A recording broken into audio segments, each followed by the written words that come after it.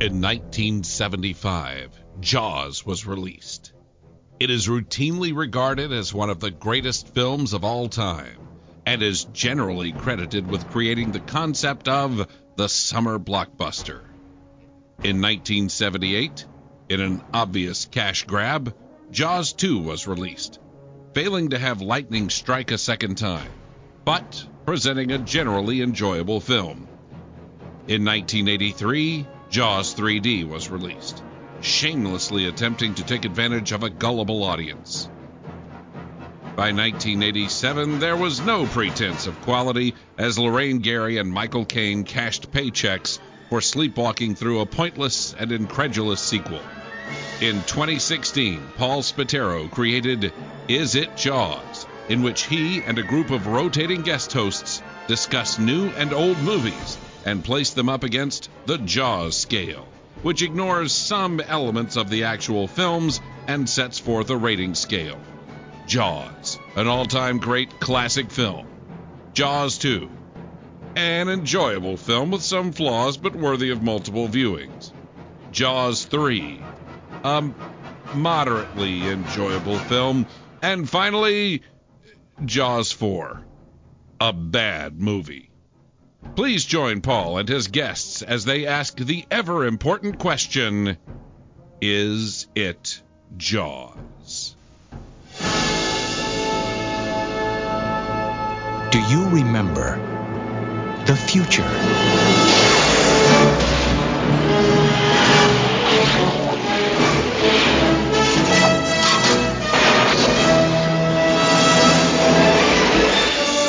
You've got to come back with me. Where? Back to the future. Are we back? We're back.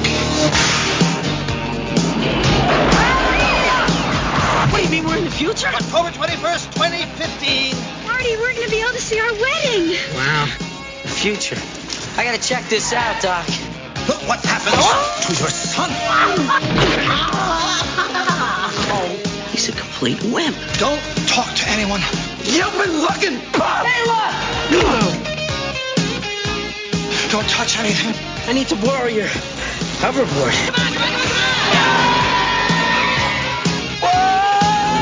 And try not to look at anything. I didn't invent the time machine to win at gambling. I can't lose. I invented a time machine to travel through time. Hey, Doc, I'm all for that. What's wrong with making a few bucks on the side? Now, The time continuum has been disrupted, creating an alternate 1985. there have been a few changes. It's like we're in hell or something. No, it's Hill Valley, although I can't imagine hell being much worse. But they'll all be back. Eat less slackers! Biff? Hello? Hello? Anybody home? Mom, that can't be you. You're so big. Michael J. Fox. Christopher Lloyd. Michael J. Fox. More like a couple of teenagers, you know? And Michael J. Fox. Mom, is that you? Steven Spielberg presents a Robert Zemeckis film, Back to the Future, Part 2.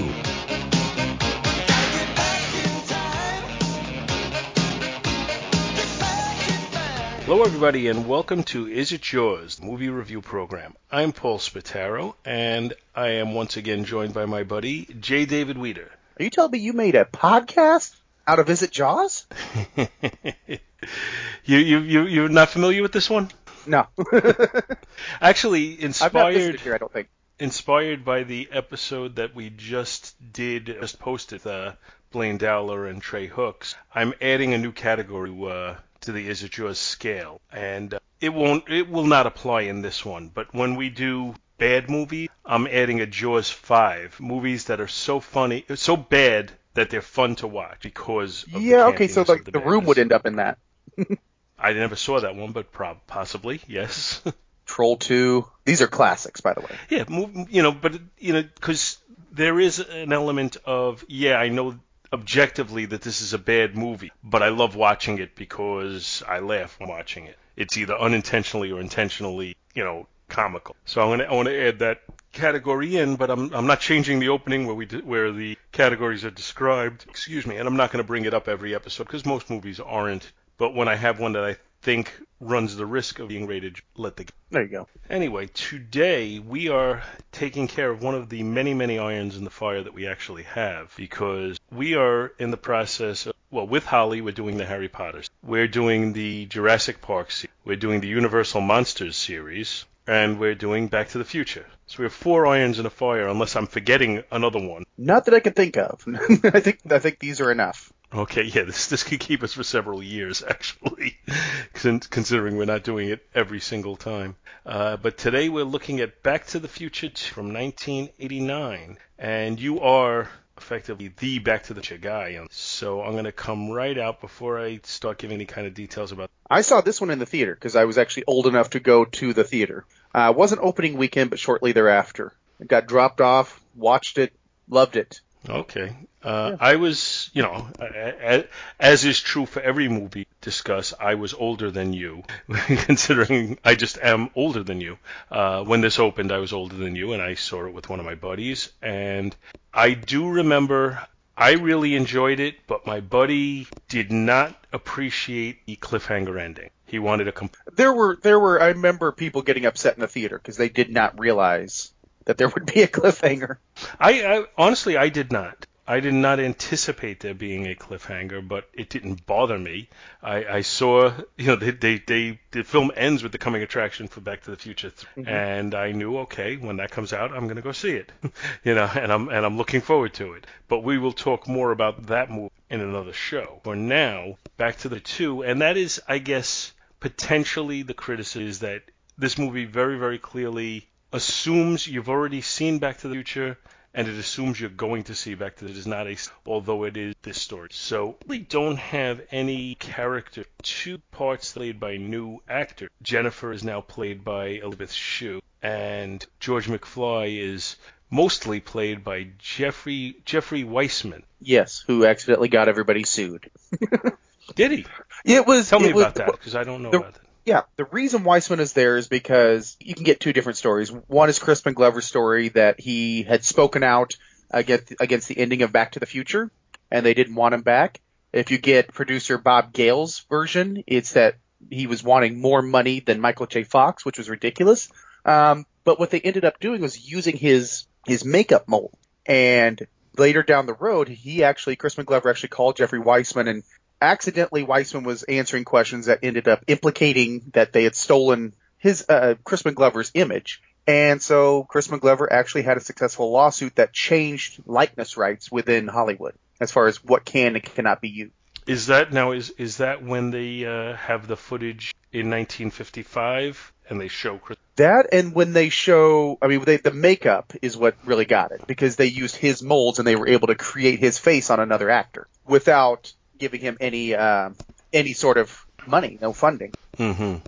Yeah, it says, according to Wikipedia, rather than write George McFly out of the film, Zemeckis used previously filmed footage of Glover from the first film, as well as new footage of actor Jeffrey Weissman, who wore prosthetics, including a full chin to resemble various techniques to obfuscate the Weissman footage, such as placing him in the background rather than the foreground, having him wear sunglasses, and hanging him upside down. Glover filed a lawsuit against producers on the ground that they neither owned his likeness nor had. As a result of this suit, there are now clauses in the Screen Actor Guild collective bargaining agreements which state that producers and actors are not allowed to use such methods, the likeness. No, but that just the way that's written, and it could be just poorly written, but it sounds to me like, okay, you can't use those methods, but if you come up with something else, you can. Yeah, essentially, yeah.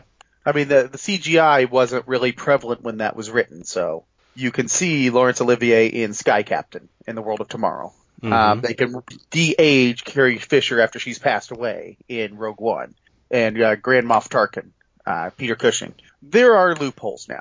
Well, there is a movie apparently in production now that is going to have James Dean in a starring role. And apparently it was done with the rights being purchased from James Dean's family. Now, James Dean, I do not believe, had any children, so these people may be second or third cousins, for all I know. Yeah, just looking to cash in. Who knows? I on the one hand, I think it's kind of cool that they could do that. On the other hand, if they don't do it well, it's kind of a black his legacy.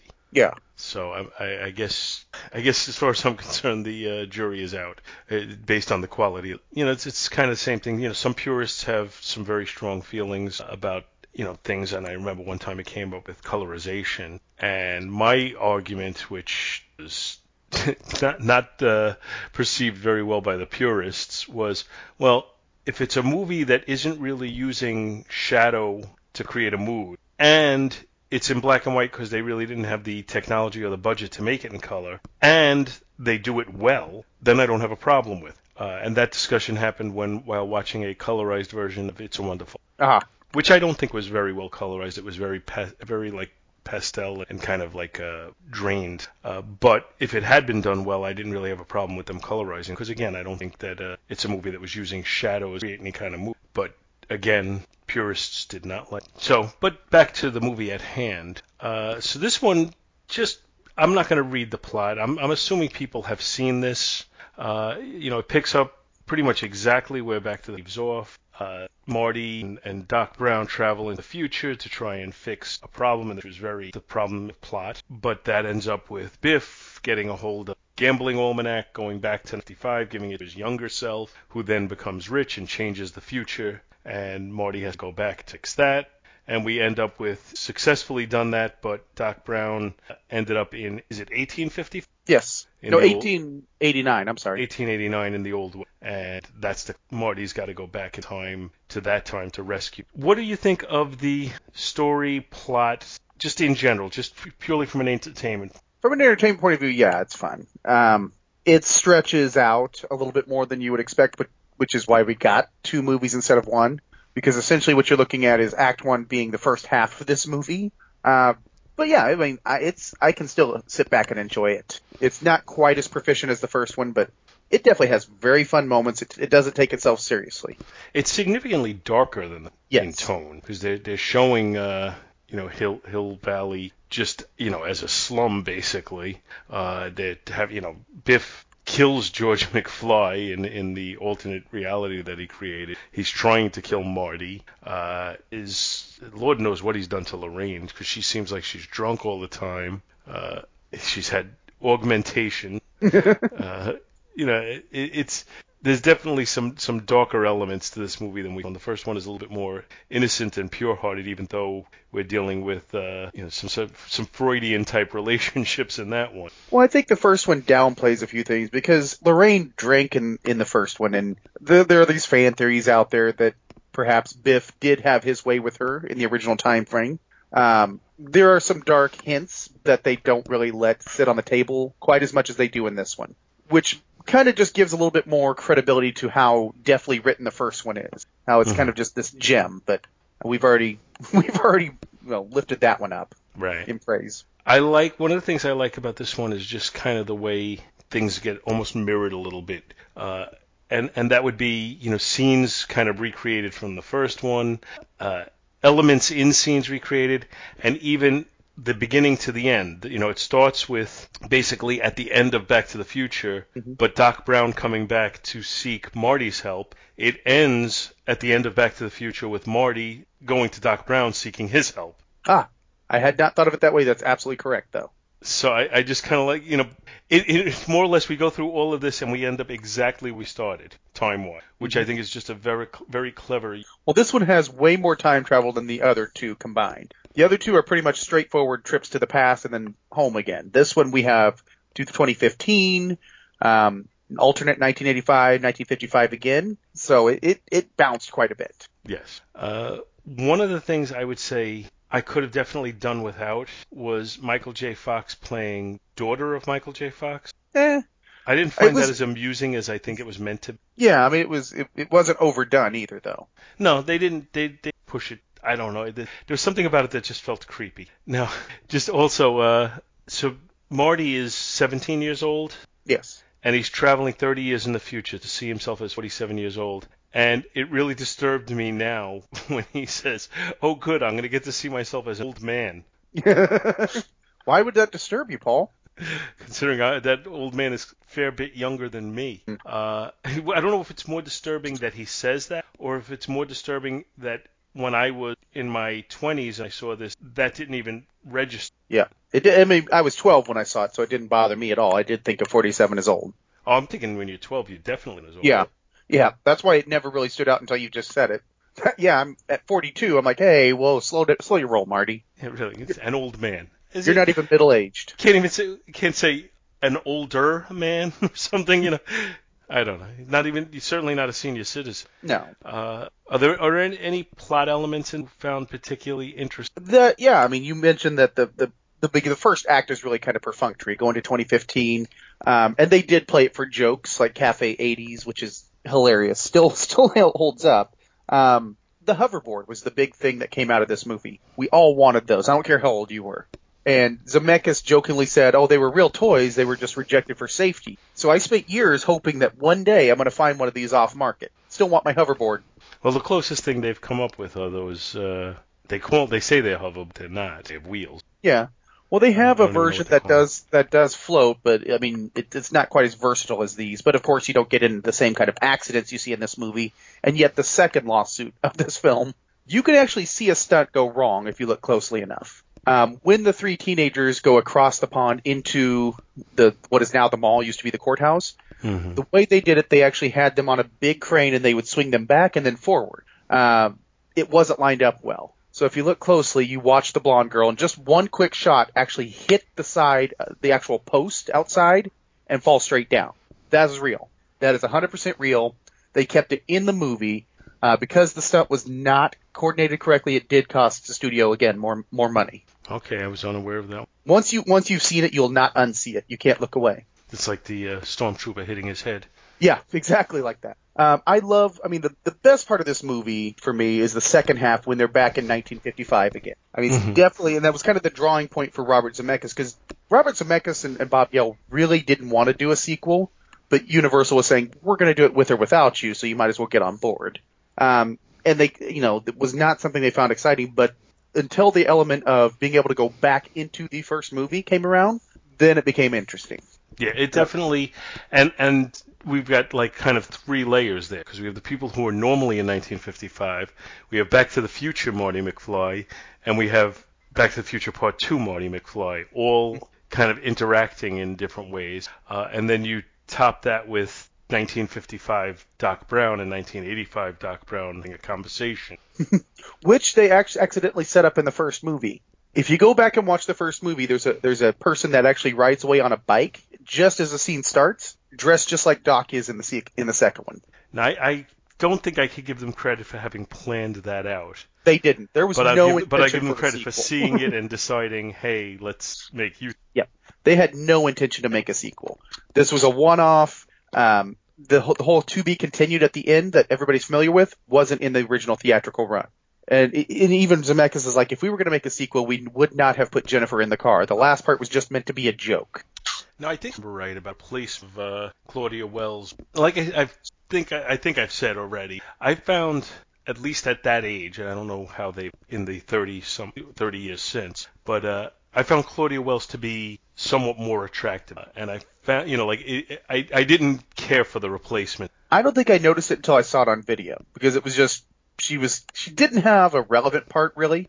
No, they were able to just knock her out and leave. I will say, I mean, if you're looking at attractiveness, Elizabeth Shue has aged extremely well. Yeah, well, that's the thing. 30 years later, it may be totally. In 1989 or 1985, it does. The comment is that she didn't go in. She wasn't in this film because, open quotations, personal reasons. Well, her mother was sick. That's a pretty Okay, and that's certainly understandable. When you hear personal reasons, physical, mental, addictional problems, you don't know what that. So her mother being sick, something that you would have sympathy. Well, you kind of hit on something I wanted to talk about. The makeup for aging the actors. Now that we are literally 30 years past Back to the Future Part 2, it's amazing how they hit the mark in some cases and missed it in others. Like Thomas F. Wilson's Biff, he actually grew into that. He looks just like the older Biff. But you look at Leah Thompson and she looks fantastic in the 21st century. Michael J. Fox, despite his Parkinson's, still looks pretty spry. Most people aged better than they expected them to, thankfully. Poor Thomas. Yeah, looks just like, Hope he doesn't with us. No. He's supposed to be one of the nicest guys in Hollywood. That's what I've heard. Yeah, very opposite of Biff, but man, does he look... I don't think I could look away without expecting to hear Butthead or... Make like a tree and get at it. Yeah. We have. And the music is... well, you know what? I've said this before and had you prove me wrong. When I hear the soundtrack, I just pretty much think of the same as Back to the Future. Am I wrong? Nope, still Alan Silvestri. And, I mean, is it effectively the same, or is there any significantly different music? Here and there will be some tweaks, particularly in the 2015 part. Back to the Future 3 is a real diversion, though. Yeah, so this one's still pretty much a continuation with a few little notes here and there. And when they hit on something that becomes so readily identifiable and easily associated with a movie and a movie of high quality, like the Back to the Future, I think they're foolish when they do more than because you have something now that's going to give the audience an immediate comfort level and something where you play it and create an atmosphere immediately. So why would you mess with it, Well, that's kind of why Star Wars works so well with John Williams. He will add character themes into it, but he integrates it with the original palette, and that makes a huge difference. Mm-hmm. I agree, and in this they kind of did that as well. And like you said, there were some tweaks, but the tweaks seem to be pretty much organic because you're doing it at at scenes when the focus is changing. You're you're trying to show something you didn't really do in the first. Yeah. So now you want to expand on what you have. So this movie cost $40 million to make, which by 1989 standards I would say would make it probably about average for a movie with some special effects. I don't think that's a particularly big budget. Yeah, if it's bigger, it's marginally bigger than a normal budget. And worldwide budget, I assume, from Box Office Mo, $332 million. Yep. For That's 1989. Yeah, look at 1989. When you think about the movies of 89, you had Indiana Jones and the Last Crusade, Tim Burton's Batman, Lethal Weapon 2, Ghostbusters 2. You had some solid movies come out, and this movie coming out at the end of the year, by the way, still managed to make the top 5 grossing movies of that year, with solid performances from a lot of different movies. So it's still, you still got gas in the old tank. Mm-hmm. Yeah, which I'm sure made the producers very comfortable with the fact that they had already filmed Back to the Future Part 3. Because if this had been a bomb, I think, a lot of people would have been out of a job at that. Oh, yeah. I just confirmed it was in the top 5. Top 5 of 1989, Indiana Jones and the Last Crusade was number 1. Apparently Field of Dreams was number 2, which I did not realize. Batman was number 3. Bill and Ted's Excellent Adventure was 4, and Back to the Future Part 2 was number 5. I saw all. They all got my money. Yeah. I saw Batman, Indiana Jones, I believe. I don't think I saw Bill and Ted, but Back to the Future Part 2 I did. Because it feels like I've watched Back to the Future, or Bill and Ted on video.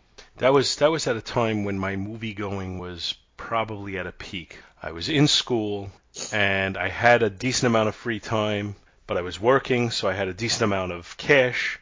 And I'm a movie fan, so I had the combination of the money to go to the movie, the free time to go see the movie. And I was in school and off on Fridays. Ooh, so nice. there were a lot of Friday afternoons. This was kind of my ramp up, because again, I was 12.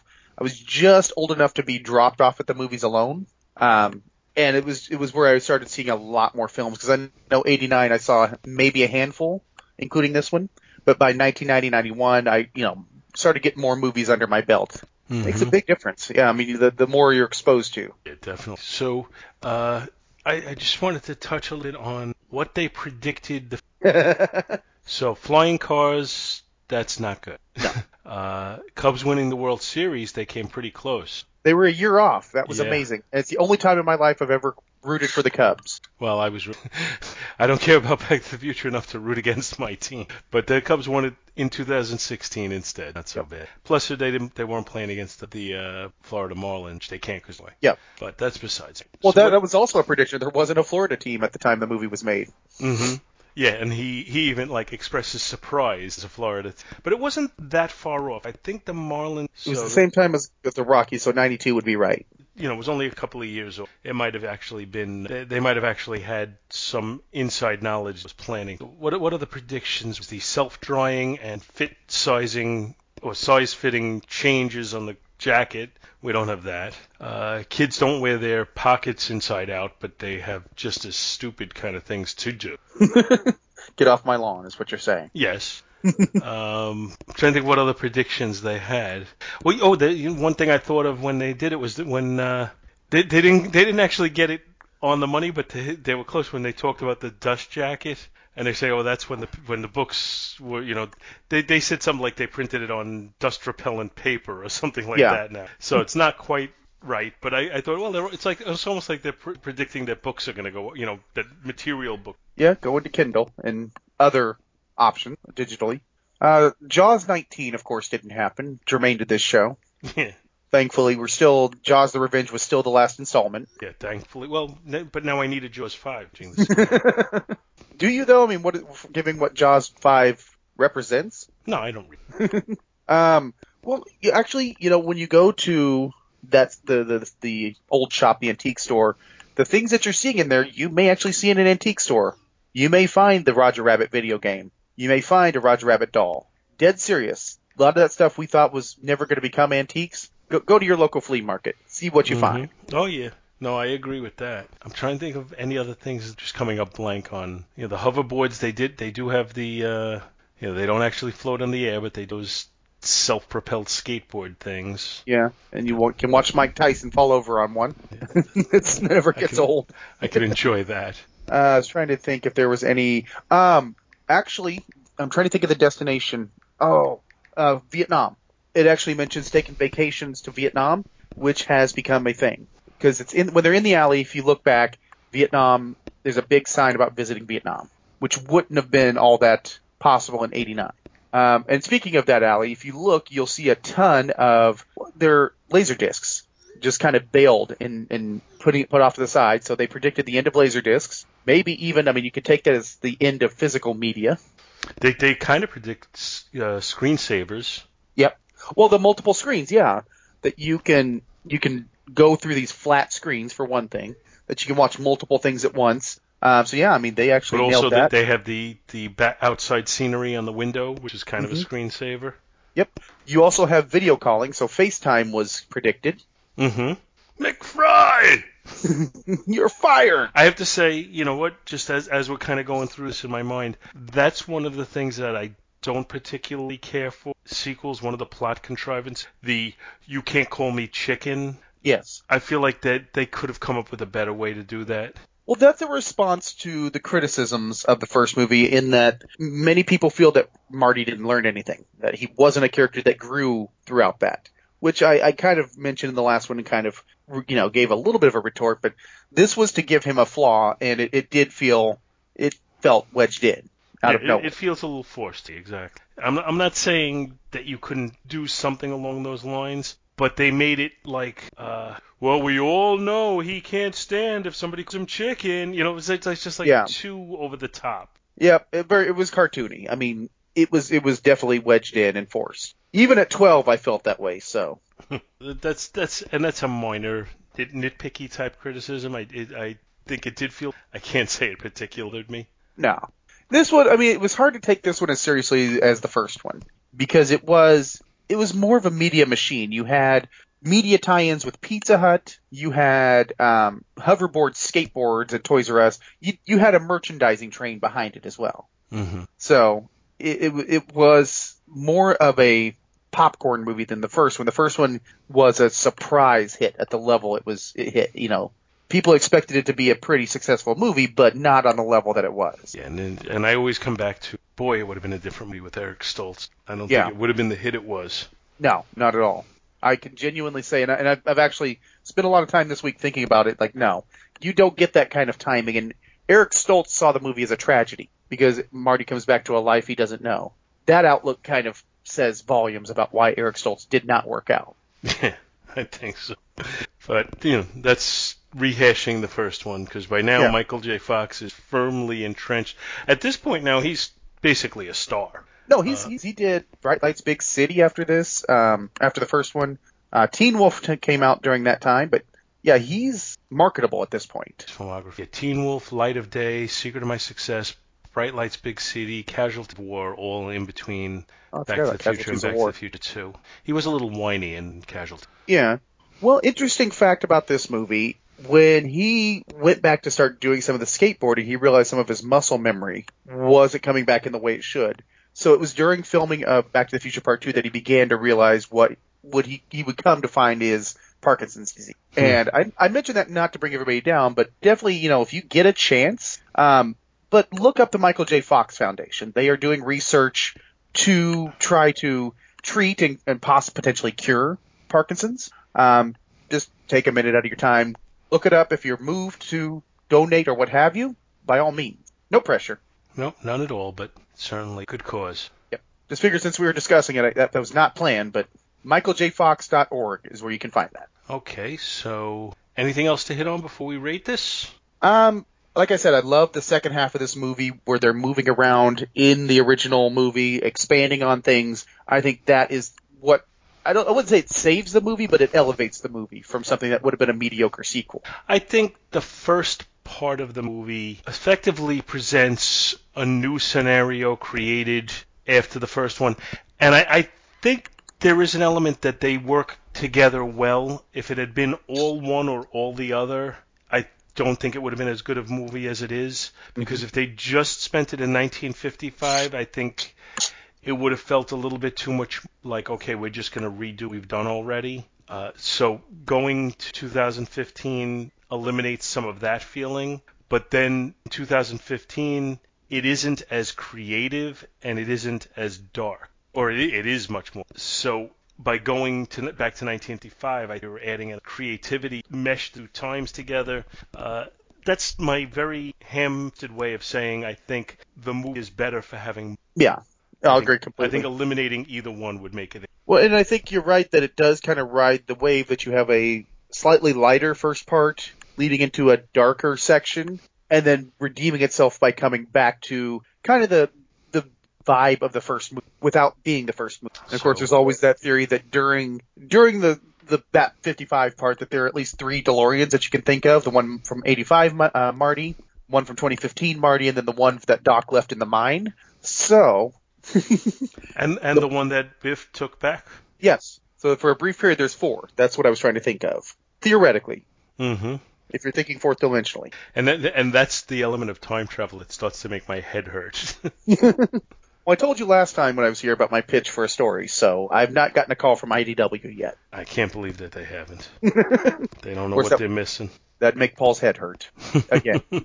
So, all of that said, where does this fall on the scale? A firm Jaws 2, a very middle Jaws 2. It has some weaknesses where it doesn't quite keep up with its predecessor, but all in all, this is still it's a joy to watch. Yeah, I pretty much am in total agreement. I think it's to me it's kind of right in the definition. It's not a classic, it's not a perfect movie, but it has really the elements you want to see. In a movie, it's got rewatchability, it's got just some really good scenes in it. It's just not a perfect all-time classic. It's only as far as I'm concerned, unless of course you are in that group that is going to be bothered by the fact that it's not a complete tale on itself. But if that's your only hesitancy on it, then I would just say do it when you have enough time and watch the entire trilogy. Yep. Then you have a complete story. Well, that's the difference is, now you just put in the next disc. At that point, it was a short wait because I believe the second one came out in March of 1990. So you only had a few months, but it was still left you hanging. And I thought that was a better element to this movie, that not only did it leave on a cliffhanger, it gave you the preview for the next one at the same time. Yeah, that's something I wanted to talk about too, is I remember being shocked that they actually had basically the coming attraction for the next one in this, at the end of this movie. And I was happy that when they came out the home video version that they, that was still there. Mm-hmm. Because I was concerned that they might... No, I know for... Definitely on the Blu-ray release from not the most recent one in 2015, but prior to that Zemeckis wanted to be exactly what was in the theater. So you do not see To Be Continued, and you actually have the trailer for Back to the Future, which is it's good for nostalgia. Mm-hmm. And you at the end of this that you're going to see a third movie that is absolutely not a rehash of the first two. Yeah, absolutely. Yeah. And I think that was a good marketing element to it, because we had two.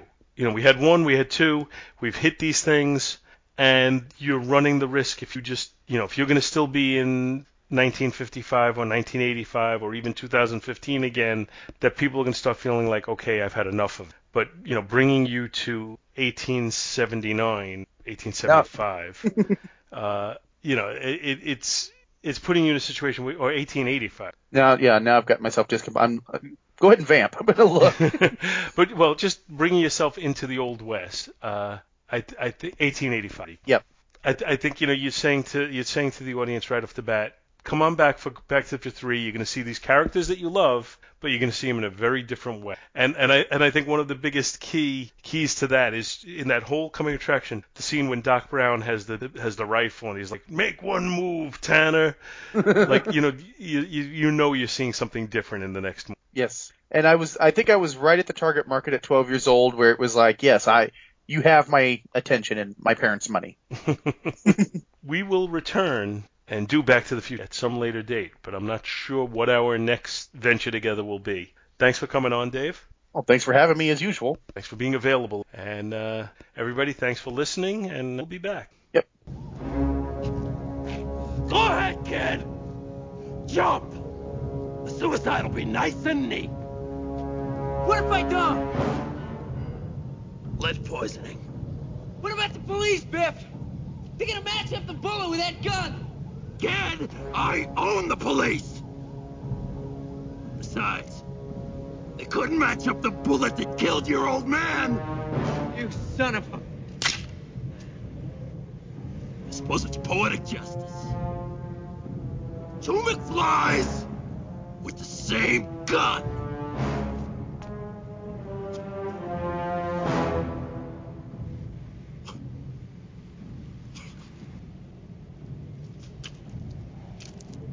Idiot.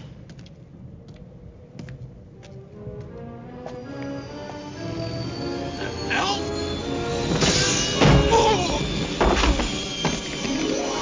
Nice shot, Doc! You're not gonna believe this! We gotta go back to 1955! I don't believe it!